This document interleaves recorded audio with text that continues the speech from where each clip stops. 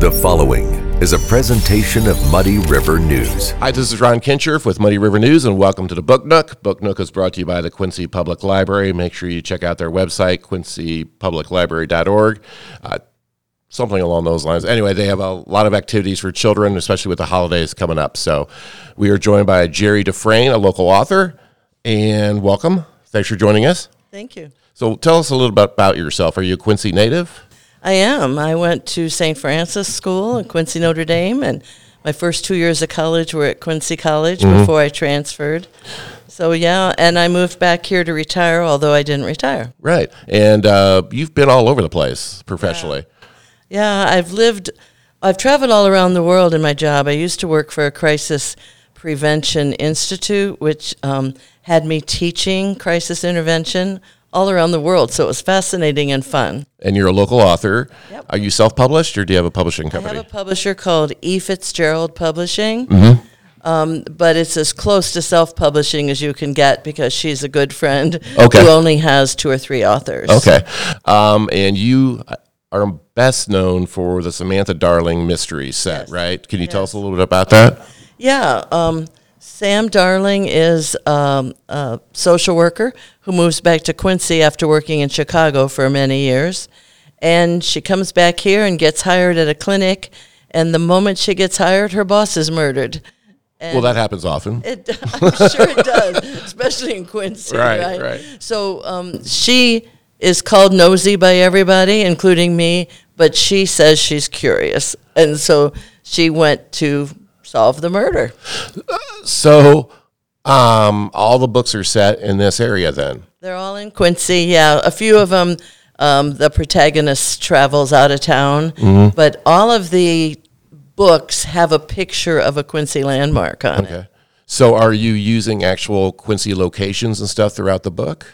Yeah, but I kind of give them different names. Instead of Quincy University, it's St. Francis University. Gotcha. Instead of the Abbey, it's the Rectory.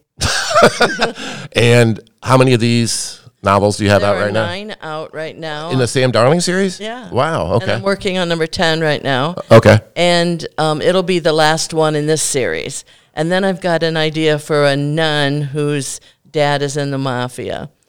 I kind of think that would be a fun book to write. Are these aimed at young adults, everybody? Adults mostly? Although there's no cursing in it because I tried to have her curse a little bit because I do. And I got complaints from my readers. So, did you really? Yeah, so it's a cuss word free book, so young adults can certainly read it. So are you Sam Darling?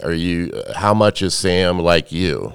She's like me in several ways. First of all, the first book you write is usually more autobiographical than not. Right, what you know. So, yeah, she's from a large family, as am I. I'm the oldest of 9. And she's nosy, as am I. So there's a few similarities, but I'm not as young as she is. I'm not as thin as she is, etc. Is there a romantic aspect to Sam's sure lives in these? Okay. Does she have a different bow in each novel? Not in each one, no. In the beginning, there are 2 guys she's kind of interested in. One is a guy that she was in love with in grade school and high school, and the other one is a private detective that just moved to Quincy. So with each book that you have written as you move through Sam's history of novels, does she become more not like you or more like you? More not like me because I've got more experience in writing now, and so I certainly make her, she's definitely her own person. The first one I wrote because I was traveling every week on business, and I was in a hotel room, and nothing was on TV back in those days. There was no streaming services, so I just started writing this book, and it was kind of fun, and I ended up years later finding a publisher for it. Right. So so let's talk about that aspect. So how many books had you completed prior to finding your publisher? 1, really. Okay. I didn't go into the next one until I would have an outlet for it. Okay, so did you know if it was any good or not? What did you do with that manuscript when you had it completed? Did you get proofreading done? Did you want to publish it, or was it just something you did while you had time? I wanted to publish You it did, okay. because I've been writing my whole life. And one of the things I've done, like as a kid, people doodle. Well, I would write poetry instead of paying attention to Sister Paraclete at St. Francis. Right. So I just started writing really young, and words have become a real interest of mine. I'm not going to ask you your age, but let's go back. No, wait a minute. I'm 76. I'm great. okay. You look great, Thanks. Which is bad for a podcast, but you look great. So how many years ago did you write that first Sam Darling novel? The first draft was in the early 90s. So how old were you? That's about 30. So you're midlife, 35 or so? Early 90s, I was 50. So what took you so long? 45. What took you so long to get that first novel Well, going? I sent it out to traditional publishers, and I kept getting rejected. And usually, instead of just a plain rejection, we call them no funds, not for us now. And so instead of just those, I got several that said, we really like your writing style. We'd be interested in seeing your second book. Right. Well, I still loved my first book and thought, I'm just going to rewrite it and make it modern. So when I was, I think I was so I'm 76. I was 65 when it first got published. Wow. And it shows that, it's never too late. Well, I think that's one thing authors or people don't realize about authors is that they just don't write a book and all of a sudden, bang, it's on the shelves, that there's an acceptance period where you may think your work is good. Other people may think it's good, but you have to find that right person. Absolutely right. And you can't trust your relatives because they're going to say how wonderful you are. Right. Or if they're your brothers, they're going to say how awful you are and tease you about it. On that note, what was it like the first time you got a review that was positive from someone that didn't know you? Oh, it's just like I felt when I found out my books are going to the moon. It was just elating. I was elated. I was surprised, and it was a goal achieved, Right. Whether you sell enough to make money off it or not, somebody accepted you outside of knowing you. Yeah, I do get royalties. They're not enough to live on, that's for sure, which is why I still work. But they're very helpful, and I like it. I'm sure you do. So you mentioned your books went to the moon? Absolutely. There's a thing called the Lunar Codex that my friend Samuel Peralta organized.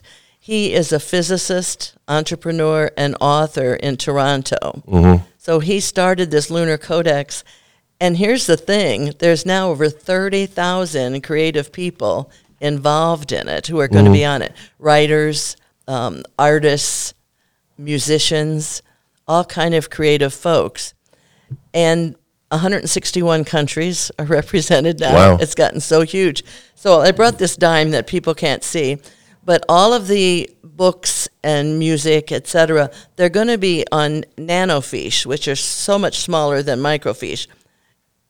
This is the size of one of them, a dime. And if you put 3 dimes together, I asked him how many fit on each dime, on each nanofiche, and he said that if you put 3 of them on a table and look, that represents 3 stories worth of books. Wow.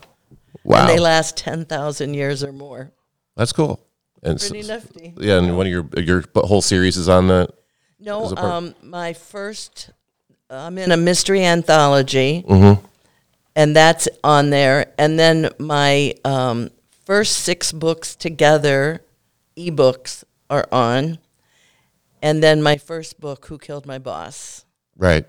So that's what's on. So are you, okay, so you're working on one right now. Is Sam Darling still in Quincy, or has she moved away? No, they're still in Quincy, and she's married now, and they're pretty happy living on Main Street in a mansion. Could the books be read independently of each other, or do you have to read them in order? I hope they can be read independently. Well, you wrote them. So when you wrote them, were they planned to be read independently? To be read as a group and independently, because sometimes somebody will just pick one up at a flea market or something and start. So I try to repeat some ideas and some facts without overdosing people on them. Where can they find your books? Well, they're on Amazon, and also you can get them at the library. Speaking of the library sponsoring this. And thanks for coming in. You are so welcome. All right, that's Jerilyn Dufresne, and again, it's the Sam Darling series, and she has other stuff out there, and you can find out more about Jerry by going to her website, and Dufresne is spelled Dufresne. That's perfect, right? And it's Jerilyn Dufresne, Jerilyn. Gosh, you got a great memory. Well, I'm a Kincher if you got to learn how to spell names. So this has been the Book Nook, sponsored by the Quincy Library, and it is quincylibrary.org. And Jerry, again, thanks for coming in. Muddy River News.